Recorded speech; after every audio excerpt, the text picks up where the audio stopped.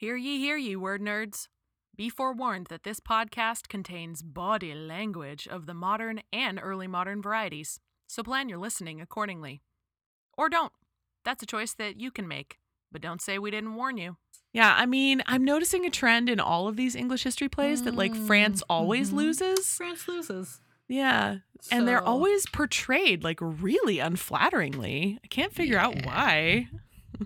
Why might that be? So weird. It's real weird. Much?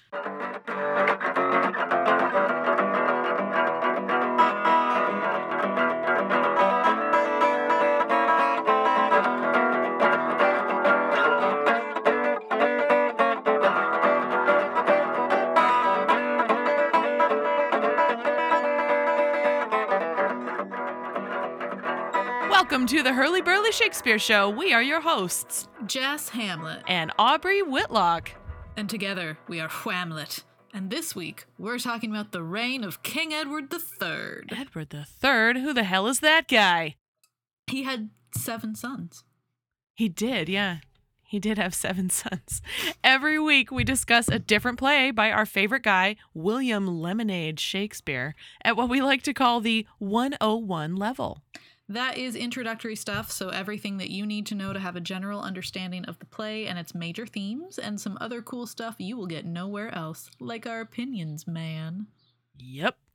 And before we jump into the 7 sons of Edward III, or Edward III himself, we are down to 3 rhetorical devices left. Great. It's the rhetorical device of the week time. So because we're word nerds, each week we draw a random rhetorical device from our handy-dandy rhetorical device flashcards. For actors and scholars, knowing rhetorical devices helps us recognize patterns in Shakespeare's language so that we can gain a better understanding of what's being said and how it's being said. Basically, it helps us understand characters through their speech tactics. Draw a card, Strawberry. Well, how about you just pick a color, because there are only 3 left. I want the red one because I can see what it is. Oh, red. Syllepsis or some shit. Yes, it is syllepsis, which sounds like a disease, but it's not. Do you remember what it is? I don't think we learned it. It's not on our list. Oh, okay. Well, it's when a single word that governs or modifies 2 others must be understood differently with respect to each. It's a type of zeugma. I was just going to say, it sounds like zeugma. Yeah, it's a form of omission. So the example here is Benedict from Much Ado About Nothing. Let's have a dance ere we are married, that we may lighten our own hearts and our wives' heels.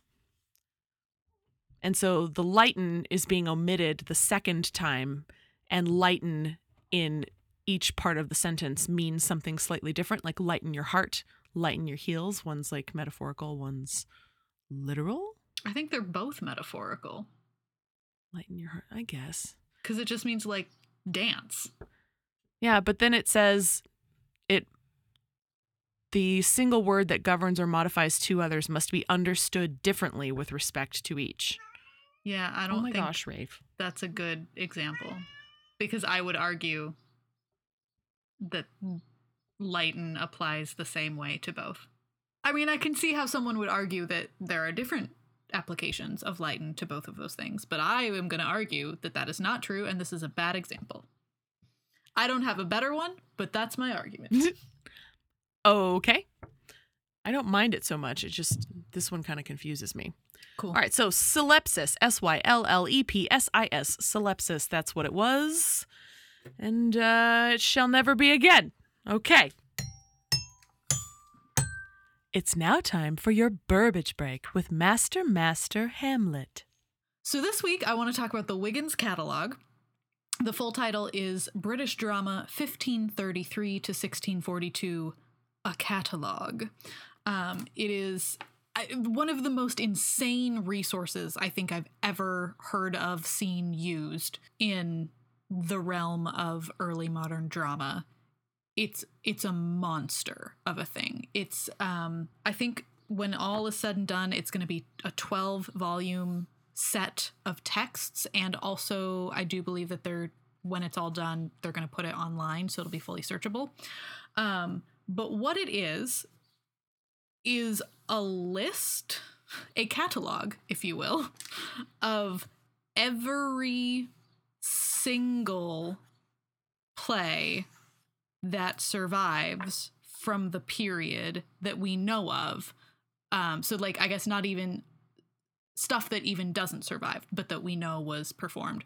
Also masks, also like court entertainments, anything that sort of falls under the dramatic entertainment header gets into this, and it's fucking wild. So I own one volume because each volume is like $150.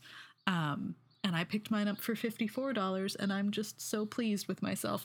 So the volume that I own is 1609 to 1616, which is like a plum volume to own. And just in order by year lists fucking everything. So we might explore. What do you want to explore? What's a play you're interested in that I could look up from 1609 to 1616? 1609 to 1616. Mm-hmm, Wow. How about The Tempest?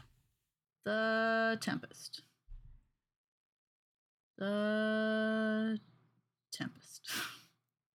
Is it arranged by year, or is it? Yeah, it's by year, but then within the year, I can't tell if there's a rhyme or reason to how they're organized. I mean, there must be. Oh. There must be, but it's not alphabetical. Ah. So I have to look. Or is it 1611? It's not 1611, and it does not also appear to be 1612, which is what I thought it was. Maybe The Tempest was before 1609. It could Do not I just have been. totally have my chronology wrong? No, because it's the last romance. Right. And Shakespeare didn't stop until about 1612, 1613, right? And yeah. Then he went away. Then he went away to die. Just crawled back into the countryside. Yeah. Oh, there it is. 1611. You're right. Okay. 1652. Okay. I gotta say, when I saw the Wiggins on the outline, I had no idea what it was. I know. But like, it made me think of Buffy the Vampire Slayer and how one of those characters, maybe it was Xander or somebody, said something like, that gives me the Wiggins, or, like the heebie-jeebies. And that's what I thought of. Cool story. When I saw that. Okay, so now that we have located The Tempest, let me just walk you through all of the information that this has. Okay. So we have the heading, The Tempest, and then text, printed in 1623 with the STC number from a transcript of a prompt booked by Ralph Crane. Genre, comedy. Title, The Tempest, author, William Shakespeare. Date, limits 1610 to 1611, best guess 1611. Original production, Kingsmen, presumably at the Blackfriars. Then there's like a 3-paragraph plot summary. Then it tells you how many scenes are in each act. Then it lists all of the roles and which scenes they appear in if they're like bit roles. Mm-hmm. Then it says how many speaking parts there are, 18 or 19. Then it gives all of the stage directions and speech prefixes. Not all of the stage directions. This is a little misleading. It gives all of the speech all of the speech prefixes, and then all of the stage directions that those character names appear in. So like the first one is shipmaster. And in the stage directions, he's referred to as a shipmaster, the master, master, and master of a ship. Does that make sense? Yes. Okay. And then there's bosun, who's called a bosun and bosun. Oh, yeah. Okay. And then there's Alonzo, who's called Alonzo, Alonzo, King of Naples. And then we have Sebastian, or Sebas, or Sebastian brother, and so on, Okay. You get the idea. Okay. And then Sebastian, Sebas. Yeah. So then it lists... It's almost like nicknames. Yeah. It lists other characters who aren't in the play but are talked about. So like the women who attended Miranda when she was a baby, and Clarabelle, the sister, daughter, whoever, and the King of Tunis, who she marries. So then it has the setting, and the time scheme. So it says the action takes place during a single day. Mm-hmm. It lists the place. It lists all the geography that you might need to know. Whoa. Yeah, so Italy, Milan, Naples, England, Europe, the Mediterranean Sea, Africa, Algiers, Tunis, Carthage, Arabia, India, and the Bermudas. Then it's got a whole section on source texts for this play, including stuff from the Bible. Then it lists the language the play is written in, which is English, obviously, but then 2 words of Italian, and where they occur and who says them.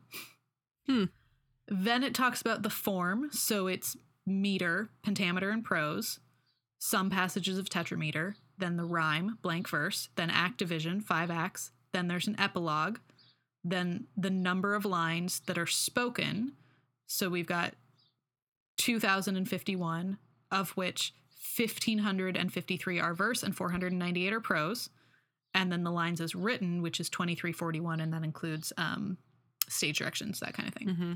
So then, like, if I haven't already convinced you that this is the most exhaustive resource ever in the world, I don't know what else to do except keep going. So I'm going to keep going. So after all of this, we have music and sound. Then we have staging. So it says discovery stage or discovery space, stuff that happens within, stuff that happens above. Whoa. Miscellaneous, like, weird things about, like, the vanishing banquet. Mm-hmm. Then we have music and sound. So we have sound effects of thunder and confused noise and the noise of hunters. And then we've got music, solemn and strange music. And then there's onstage music that Ariel plays. And then it lists all of the songs. Other singing, Stefano sings 2 lines. Also, there's a dance. Then it lists all of the props. Okay.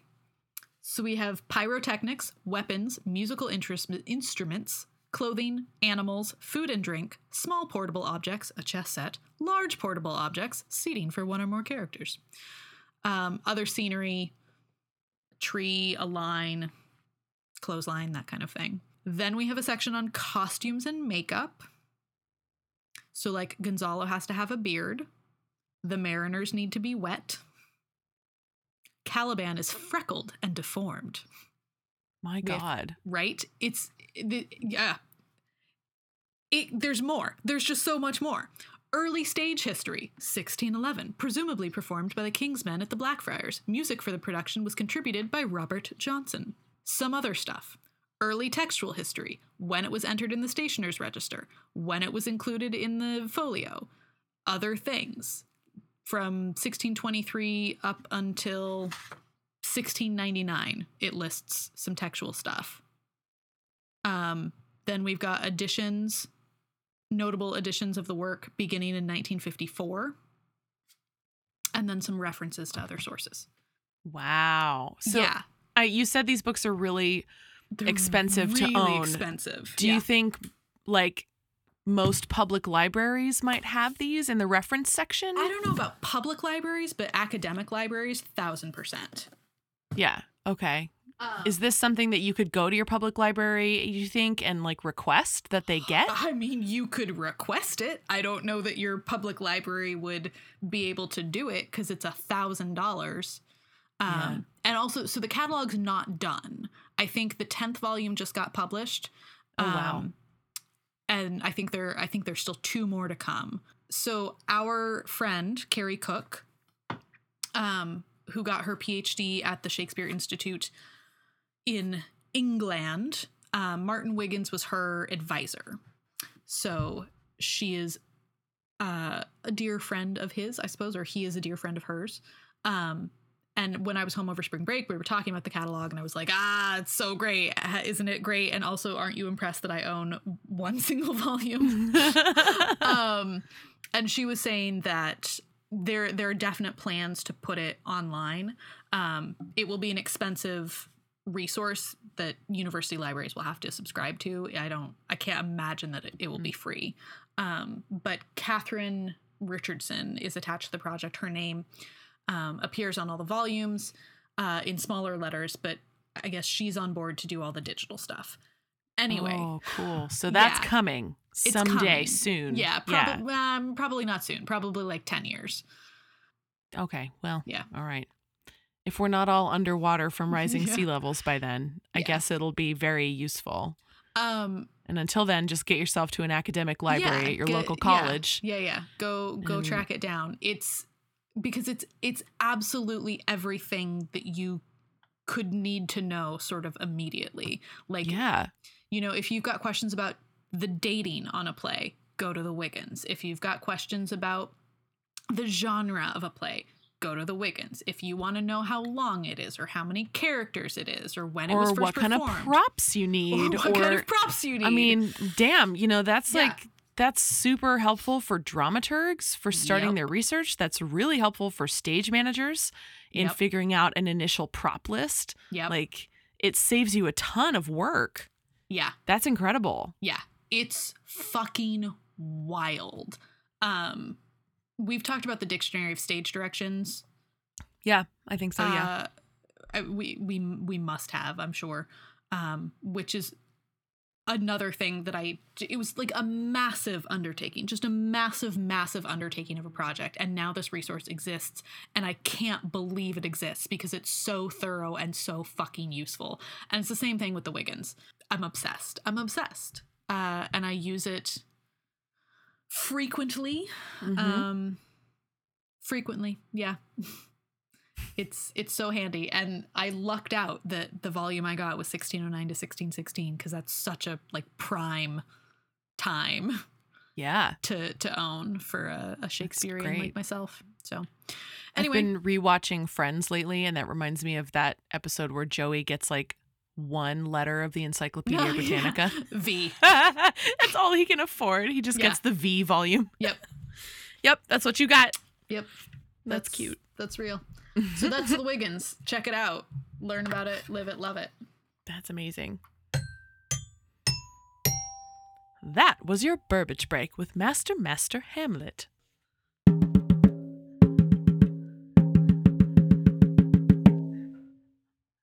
It's a history play, so we need to reorient you on the family timeline.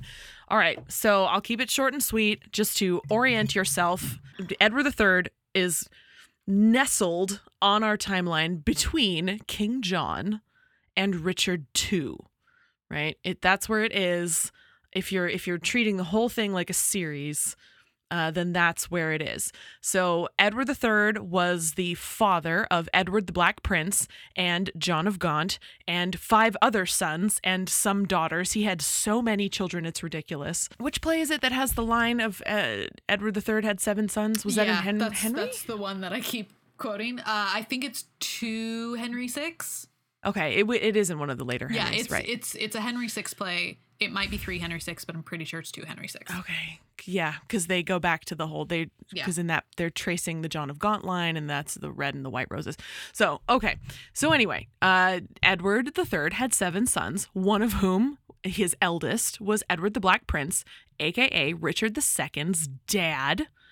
And John of Gaunt, a later son who ended up as you know, if you've listened to us or if you know anything about English history, John of Gaunt fathered actually 2 different lines of English kings from 2 different wives. And let's see, so that makes him Richard II's grandfather. Edward the Black Prince and Edward III died within about a year of each other, leaving a very young Richard II as king, as a very, very young boy.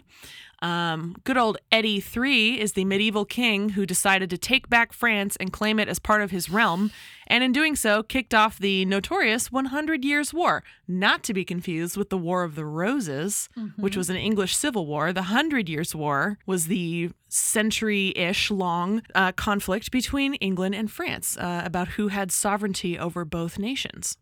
So he's the guy that started all of that. Thanks, Eddie. Yeah, in this play, he starts this play. Yep, it kicks us right off, this play, was just kicking off the 100 Years' War.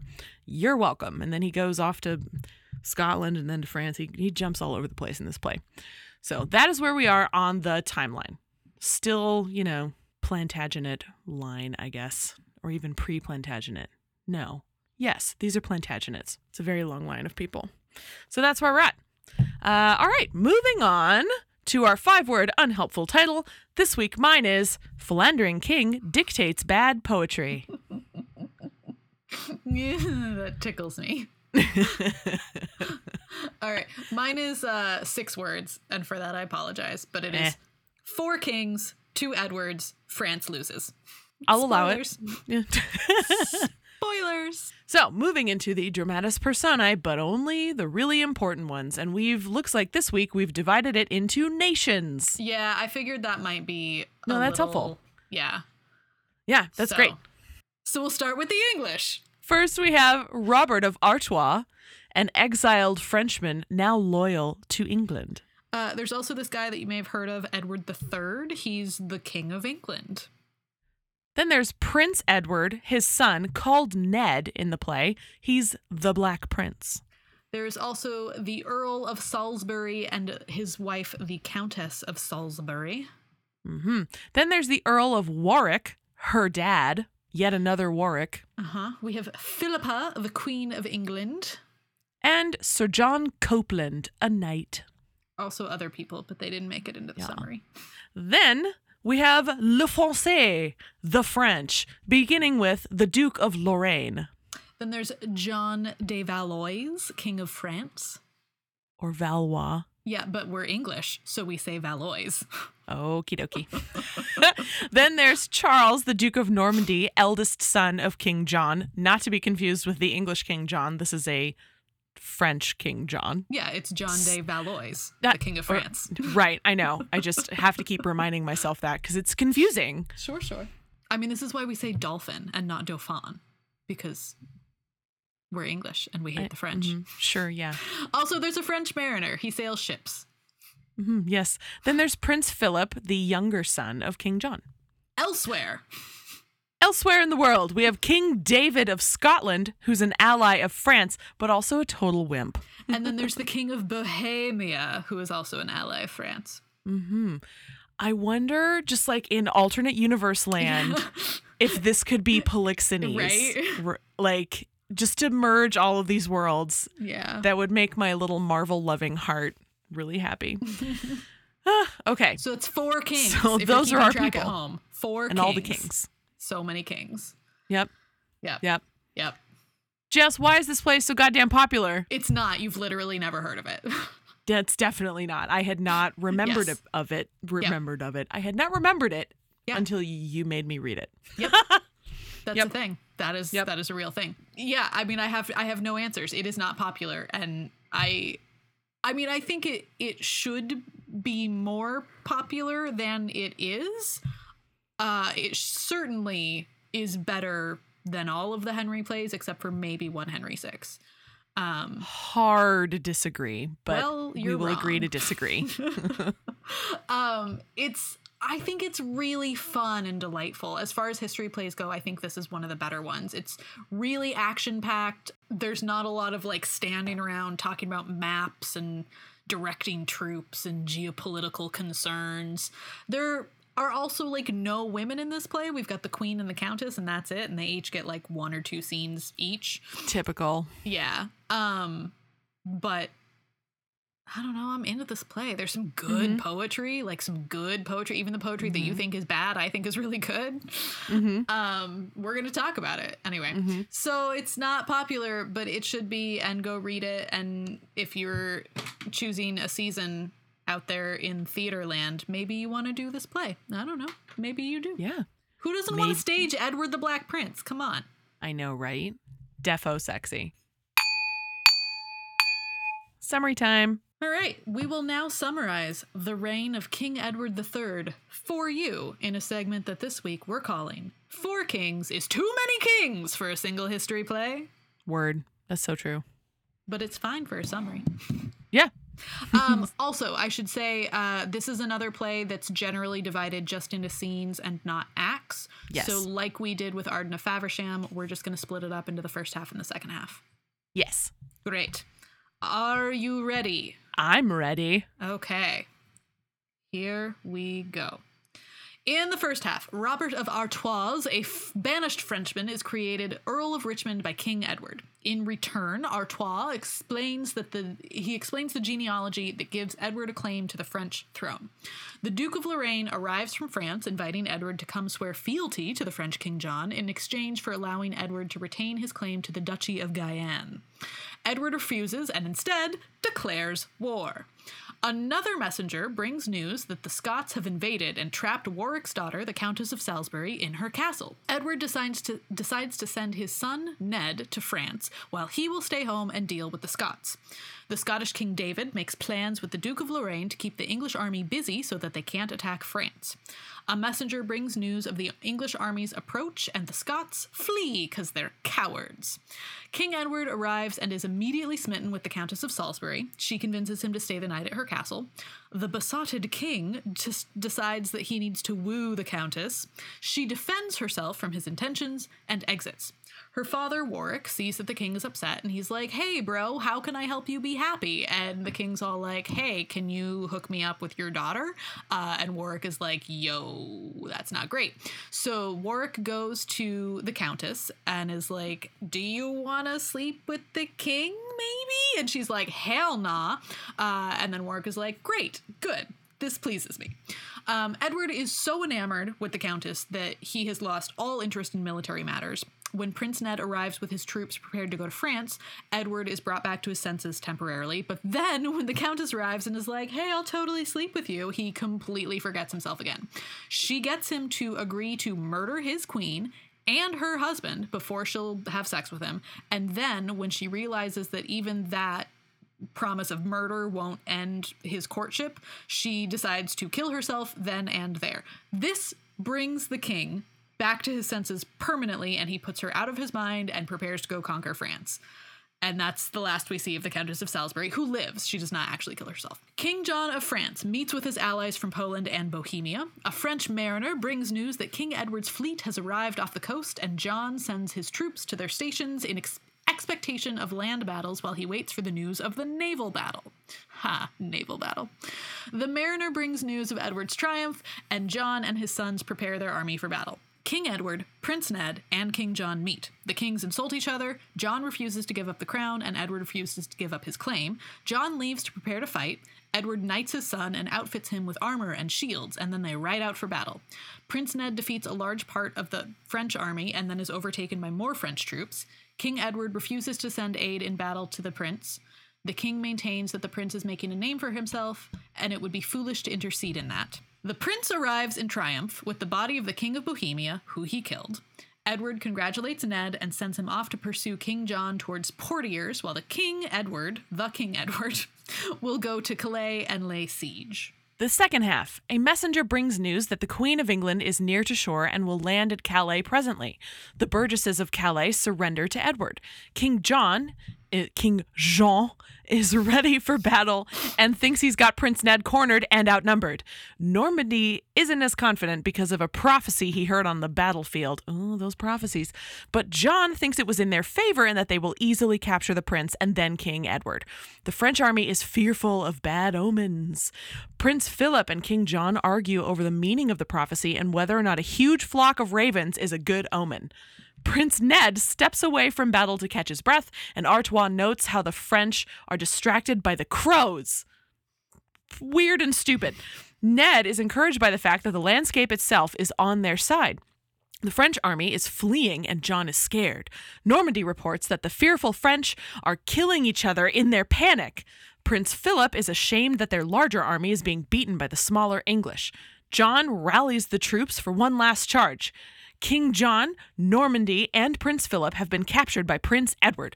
They depart for Calais and King Edward. King Edward orders an assault on Calais when some rich men of the town offer their lives for the city.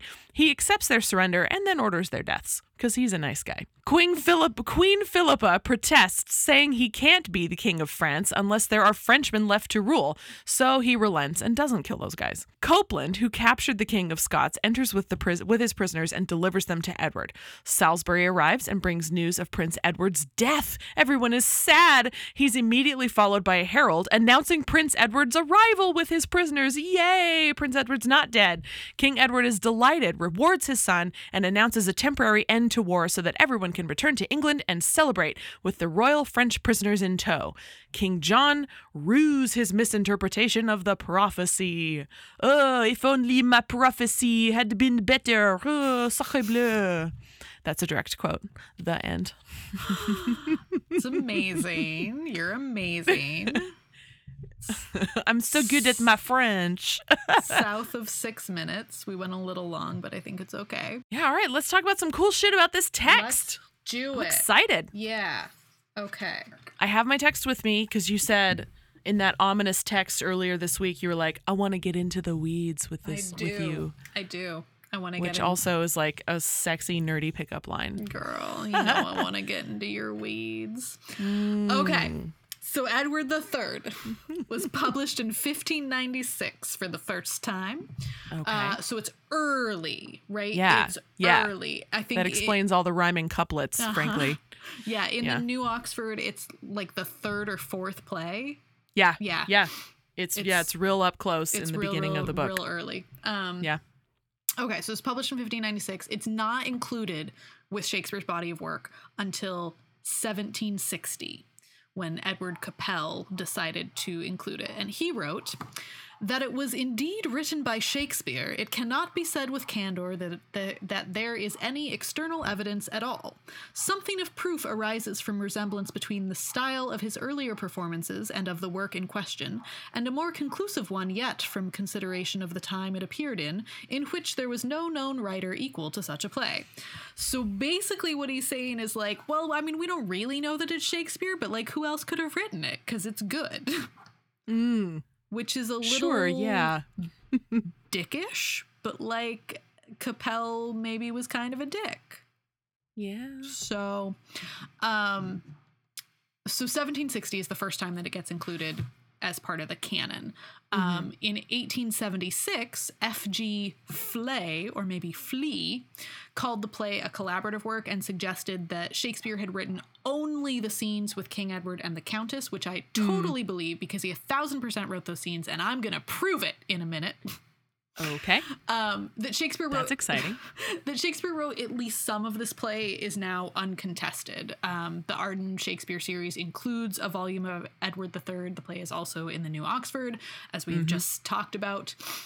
No one has ever successfully identified the collaborator or collaborators with Shakespeare. Authorship is still the central focus of scholarship on this play. But Marlowe, Kidd, Peele, and Nash are the likeliest candidates for authorship. But again, nothing's ever been proven. Right. Right.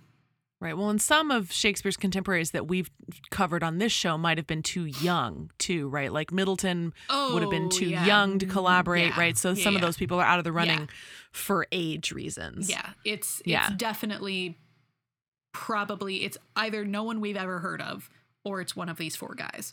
It's that prolific anonymous again. The problem with these four guys is that they all died between like 1590 and 1594. Right. Yeah. Because Marlowe died in 1592 or 93, right? 92. Yeah, 92, I think. Yeah. Huh. Yeah. Ooh, que misterioso. Yes. So, also the Arden edition, as you might expect, takes up the authorship problem at length, and suggests that perhaps the play in whole was written by someone or someones and then was revised by Shakespeare, which again, I have no problem with. But he definitely wrote scene 2, and I'm going to prove it. Okay, let's do it. So I'm actually turned to scene 2 already. Good. So in my edition, the lines in question start at about 270. Uh-huh. And I'm just going to read a lot, okay? So just get on board. and I'm going to read, and then I'm going to talk, and then I'm going to read and talk and read and talk and read and talk. Okay. Totes on board. Great. All right. So this is after he has met the Countess, and he is talking to his pal Lodowick, and he's like, yo, why don't you help me write some poetry so that she will fall in love? So he's dictating some poetry. And he says, her voice to music, or to the nightingale. To music every summer leaping swain compares his sunburnt lover when she speaks. And why should I speak of the nightingale? The nightingale sings of adulterate wrong, and that compared is too satirical. For sin, though sin, would not be so esteemed, but rather virtue sin virtue deemed. Her hair, far softer than the silkworm's twist, like to flattering glass doth make more fair the yellow amber. Like to a flattering glass comes in too soon. For writing of her eyes, I'll say that like a glass they catch the sun, and thence the hot reflection doth rebound against my breast and burns my heart within.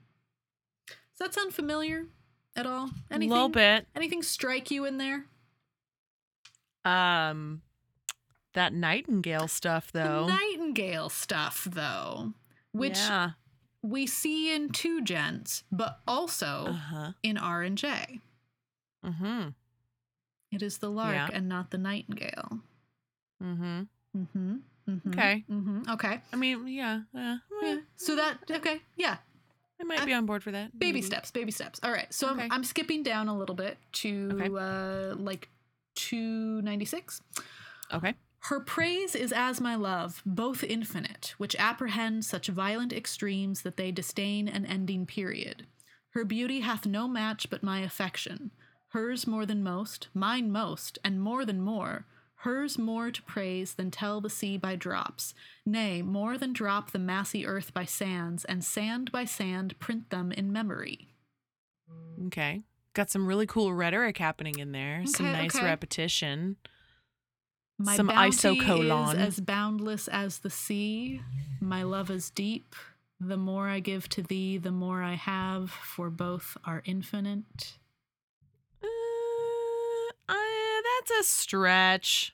Fuck you. That's not a stretch. That's not a stretch at all. I don't know. I mean, it's got this passage has the words, more and sea and drops, and like it's got the ocean image. It's got similar imagery, but like, what are you suggesting exactly? That like he lifted some of this to put into R&J or vice versa? Like that he was like recycling some verse? Yes. Essentially, yes. My argument is that he used this as a study for R&J. Okay. He worked on this. He came up with some stuff that was, a little silly, but then he worked it and made it beautiful and turned it into R&J. I mean, I'm gonna keep going. There's more. Okay. There's more. Okay. Okay. All right. I'm not convinced. I'm being real skeptical today. You can fuck right off forever. I am allowed to challenge your ideas. You are not. Don't you get stroppy with me. All right. Okay. I'm skipping down again to like 308. Okay. 310-ish. Okay. Yeah. Comparest thou her to the pale queen of night, who being set in dark seems therefore light? What is she when the sun lifts up his head, but like a fading taper, dim and dead? My love shall brave the eye of heaven at noon, and being unmasked outshine the golden sun. Okay. I hate you. Okay, again, there's like sun and moon imagery. I mean, yeah, I'm seeing themes. I'm seeing similar themes here. Okay, one more. Skipping down again. Okay. Like 320. Out with the moon line, I will have none of it, and let me have her likened to the sun. Say she hath thrice more splendor than the sun, that her perfections emulates the sun, that she breeds sweets as plenteous as the sun, that she doth thaw cold winter like the sun, that she doth cheer fresh summer like the sun, that she doth dazzle gazers like the sun, and in this application to the sun, bid her be free and general as the sun, who smiles upon the basest weed that grows as lovingly as on the fragrant rose. Oh my goodness. The sun, the sun, the sun, the sun, the sun, and the sun, and the sun, the sun, the sun. Do you think he wants her to be like the sun? I think so. I feel like that's what he's getting at. Yeah. See, it's funny that you're seeing like an R&J vibe in here, because I was getting in this particular section, because it's so kind of blundering with the poetry, I was getting much more of a Love's Labours vibe from this. All right. Yeah, I was feeling like he's because he's fussing with Lodowick and with the verse and like figuring out what, the exact words to describe his lady love, and this infatuation he's feeling. And that rings very, Baron and King of Navarre and Longaville and what's his face, Dumaine to me, The first time I read it, I was like, holy shit, R&J. I'm convinced it's good enough for me. And if it's good enough for me, it's good enough for the world. Oh, well, that's so. Wow. Okay. Look, someone is feeling herself today. I said that I was going to prove that he wrote that scene, and I did. So there. I don't know that you did. I will concede that there are many themes. Can you hear the similarities? Yeah. Like some of it sounds like R&J. Yeah. Yeah. Well, and this also kind of has a little bit of Suffolk and Margaret flavor too. Like I'm seeing a lot of influences of like a young playwright dealing, like recycling a bunch of different tropes. Yeah. Here. Yeah. I would buy that. I totally buy that. Also, I just love this scene. I think it's hilarious. That's why I picked a quote from it for our like going out of here quote. We will leave it to the listeners to decide if you have definitively proven what you think you have. My name is Jess Hamlet, and I have cured Shakespeare. You're welcome. Cured it. Oh, good. All right. Why don't you take it away? Sure. Well, some of this is my same old song anytime we encounter a history play. 1, location, location, location. Oh my God, location. Oh my fucking God, location. Yeah, it's all over the place. Yeah, I mean, it just ping-pongs all over Northern Europe. So be careful with that. There is the delightful little bit of Scottishness, not in location necessarily, but making fun of the Scots, the way Shakespeare makes fun of the Welsh and the French and just everybody else. There's even some like fun dialect, a little bit of Scottish dialect written in, the way he does every once in a while, like for Welshmen and some Frenchmen.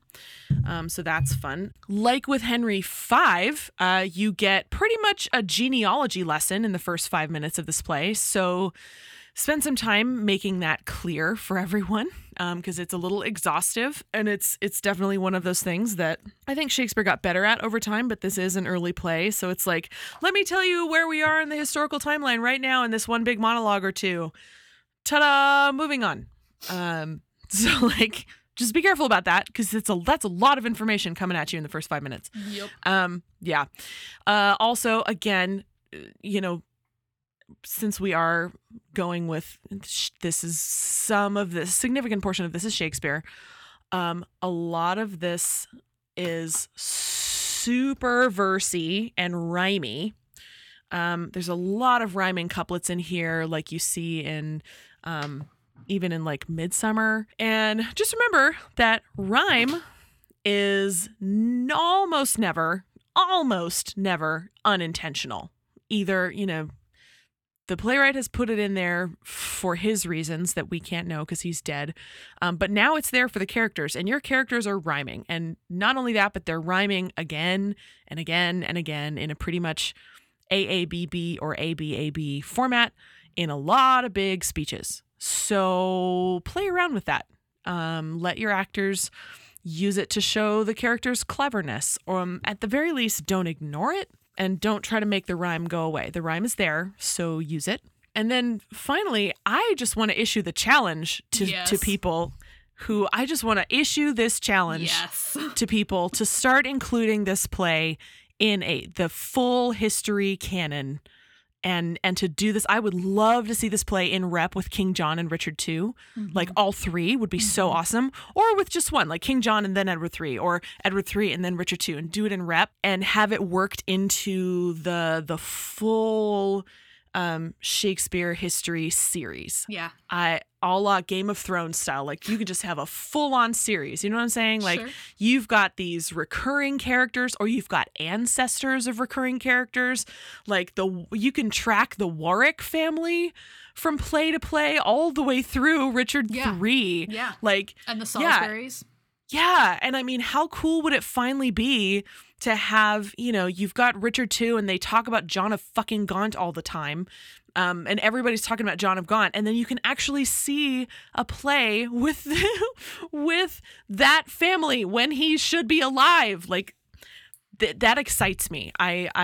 I love that, and maybe I watch too much TV or something, but like I really like the idea of the continuity of characters and being able to track a family or 3 or 4 families all the way through a performance, all the way through a series, and then like what an opportunity for the actors, right? To get to like, maybe somebody gets to play Edward the Black Prince, and then they also get to play Richard II, and then you can play around with like that actor looks like their predecessor. You know what I mean? Like there's so much potential in there, and I think it could be so much fun for callbacks and foreshadowing. And maybe I'm just a big old history nerd, but that really trips my trigger. I love shit like that. So there's a huge opportunity, and I think a missed opportunity when people don't include this play.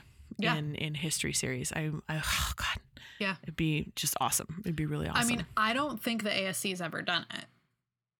I'm not sure they have. I mean, we claim canon completion, Yeah. but I'm not sure this one is included in the canon. Well, because it's only like in the last 10 years that it's really become accepted as part of the canon, right? Because it's in the New Oxford.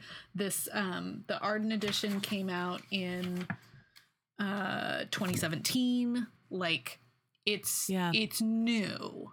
But you, Aubrey, and you, listeners, may notice that we have not yet claimed canon completion.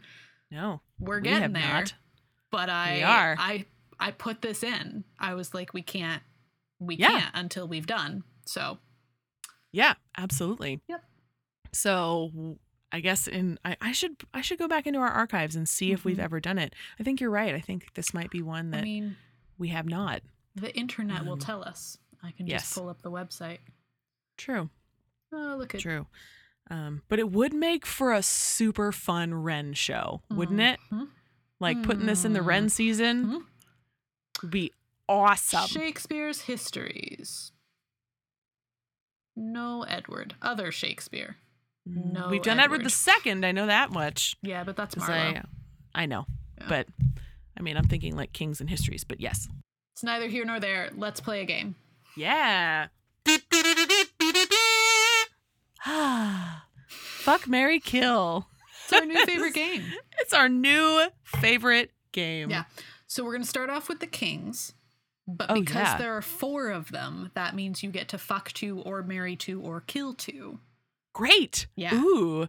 Ooh.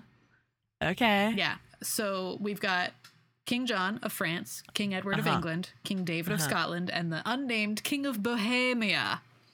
Yes. All right. Oh, wow. Oh, such options. I know, okay. Right? Okay. I think I would marry Edward. I'd fuck the French one, Jean, and I'd kill the other 2 because they're useless. One's a coward and one doesn't even have a fucking name. And he's out there in Germany. Like, who the fuck cares? Yeah, I mean, I kind of think that's what I would do also. Because that French guy's good in bed. Like, because he's French. He's French. Hi. You can't be French unless you're good in the sack. Yeah. Like, that's the law. Yeah. It's like a test you have to take to get your citizenship. Yeah. To demonstrate sexual prowess. Yep. All right. So the sons, we've got Edward the Black Prince. We have Prince Philip in France, and we have Charles, Duke of Normandy, also a prince of France. I don't know why he's a duke, and then the younger son is the prince. It seems to me like that should be reversed, but that's strange. You go first this time. Okay. So I want to fuck Edward, the Black Prince. is what I want to do. I also want to marry him, but I can't do that. Nope, that's not the game. Works. So I want to fuck him. And then I think I would marry Philip and kill Charles, because Charles kind of is a wet blanket and he's a worrywart and he seems lame. He also seems responsible. But like boring. So yeah, I think I'm gonna follow your instinct to fuck Edward, aka Ned. Yep. I mean, well, one, he dies young, but he's like a vigorous warrior. So again, probably good in bed. One would hope. Then you never know. These jocks, I don't know. Steroids, tiny balls. I know, right? Yeah.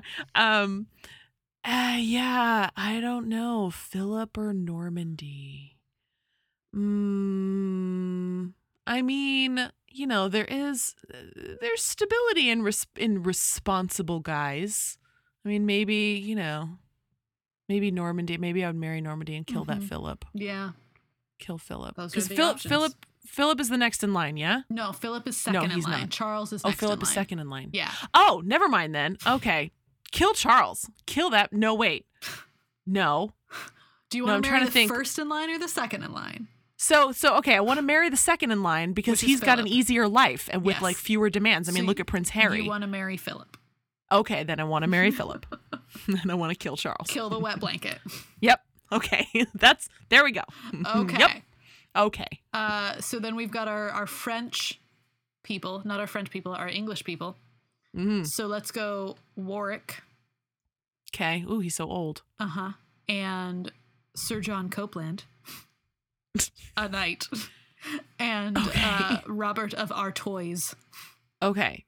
Kill Warwick. He's at death's door anyway. Sure. Am I right? Sure. I think I would fuck Artois because he French. Okay. And marry the knight.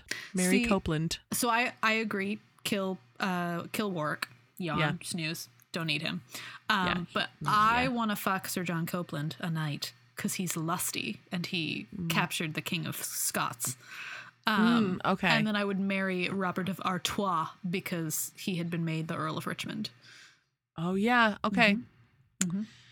You're right. Yes. Well, I was turning more to the baser pleasures of the flesh in this round. You always do. I know. That's why I like Falstaff. Yeah. Anyway. Okay, so then let's actually skip France because there aren't cool people there. Oh, okay. All right, so then we've got the Also, we would fuck all of them, yes? Yes, we would. Yeah. We would just have an orgy with the French if we were trying to do a fuck, marry, kill. Right. Excellent. The French Moving mariner, on. like, yes, French mariner. He sails ships. He could sail my ship into port, if you know what I mean. Yep. Dock into my, what do you call it where you put a ship? Slip? Sure. I'm not a mariner. I'm gonna run up. He can his beat mast. my poop gold. Okay. That was real dumb. He can fly my starboard. Oh my God! Just stop. Okay. this is painful because you don't know nautical terms. He can tie me into nautical knots. Stop. So to round it out, we have the Queen of England and the Countess of Salisbury and no other women. So let's put them with the French mariner. Great. Okay. I see. Okay. I think the Queen of England is a bit of a wet blanket. And I like that Countess of Salisbury. I think she's smart. Okay. I think I could marry her. Okay. And then we could be smart together forever. Okay. And then I'd fuck that mariner and I'd kill that Queen of England. Okay. Yep. Yeah, I think that's what I would do too. I definitely want to fuck the mariner because... Yeah. I mean, I was getting really hot under the collar when you were trying really hard to make all those nautical terms sexy. So, we need to finish that. Put an oar in my waters. Oh my God. He can row my boat. Yes. All right, that's it. Let's gossip. Yes, please. Let's gossip a little bit. God, it's all me this week. Jesus. It is, yeah. I noticed that. a lot You of have stuff. things to say, lady. Yeah, okay. So number 1 is Shakespeare in Sheets, not Shakespeare in the Sheets, which is how... See, I've been reading it Yep, wrong. Same. And then when I Googled it, couldn't find it because it's not. Yeah, so it's Shakespeare in Sheets. We have a link that we'll throw up on our website. So what it is Dr. Tara Lyons, who is at Illinois State in association with the Folger, has created these PDFs of early Shakespeare quartos, essentially. So right now, what's available is R&J, Love's Labours, Henry V, and Lear. And what you can do is go to their website, download the PDF, and then in the classroom or on your own or with whatever, like a fun bachelorette party, if that's your jam, you can fold them and create your own quarto. So it's an exercise in how books were made. That's so cool. It's so cool. And I kind of want to do it with my students. Yeah, I want to do it with my students. Yeah. We have a whole workshop that this would Yeah. be amazing for. That's what I thought of when I first saw this. They popped up on Twitter, and I was like, "What the fuck is this?" Yeah, it launched it's just this very week. cool. Yeah. Yeah, So check that out. It's awesome. yeah. Number 2 is news out of my program here at the University of Alabama, the Strode program. We are launching a book series, Ooh. which is really fucking cool, in association with the University of Alabama Press. It's going to be called Strode Studies in Early Modern Literature and Culture. And the director of our program, Michelle Dowd, is going to be the editor. So what it's going to do is, quote, publish innovative scholarship that examines the literatures and cultures of the early modern world. The series invites scholarly monographs and, where appropriate, collections of especially groundbreaking scholarly essays that shed new light on early modern texts and cultural products by putting them in dialogue with contemporary critical concerns. While focusing primarily on the English tradition, this series welcomes studies of other early modern European literatures and cultures, with particular interest in Italy and Spain.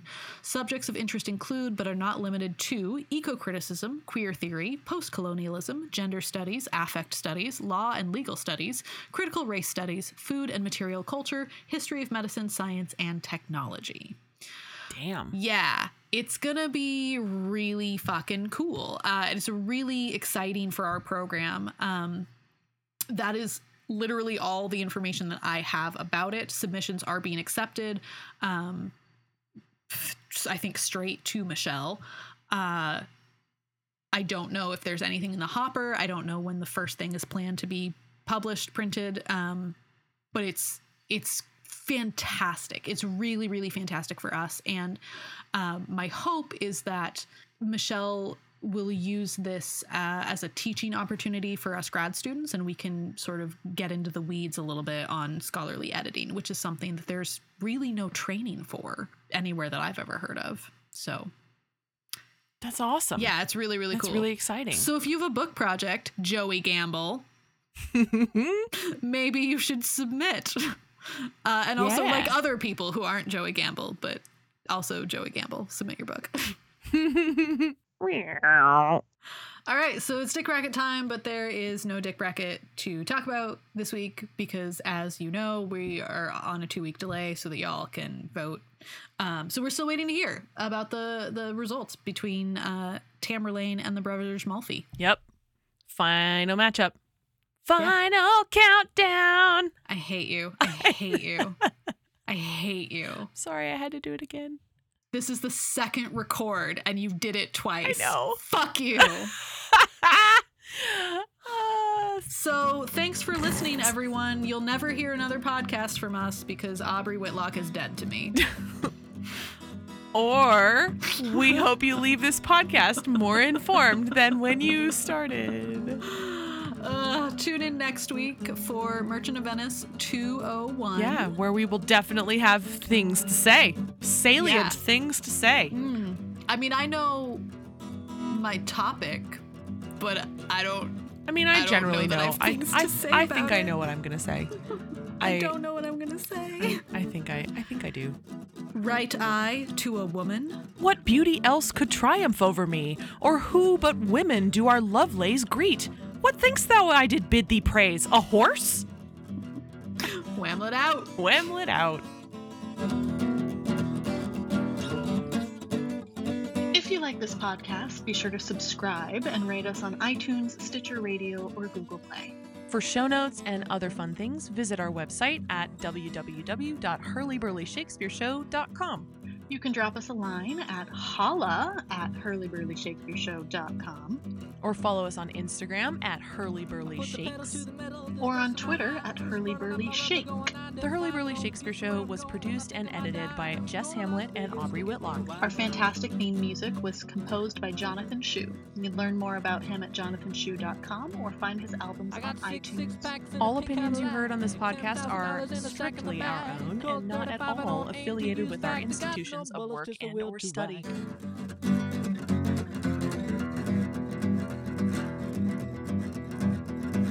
It's been 6 months since I've been on the road. Got out of jail 6 months ago. I feel like I'm knocking on Satan's door, 'cause to tell the truth I can't take it no more.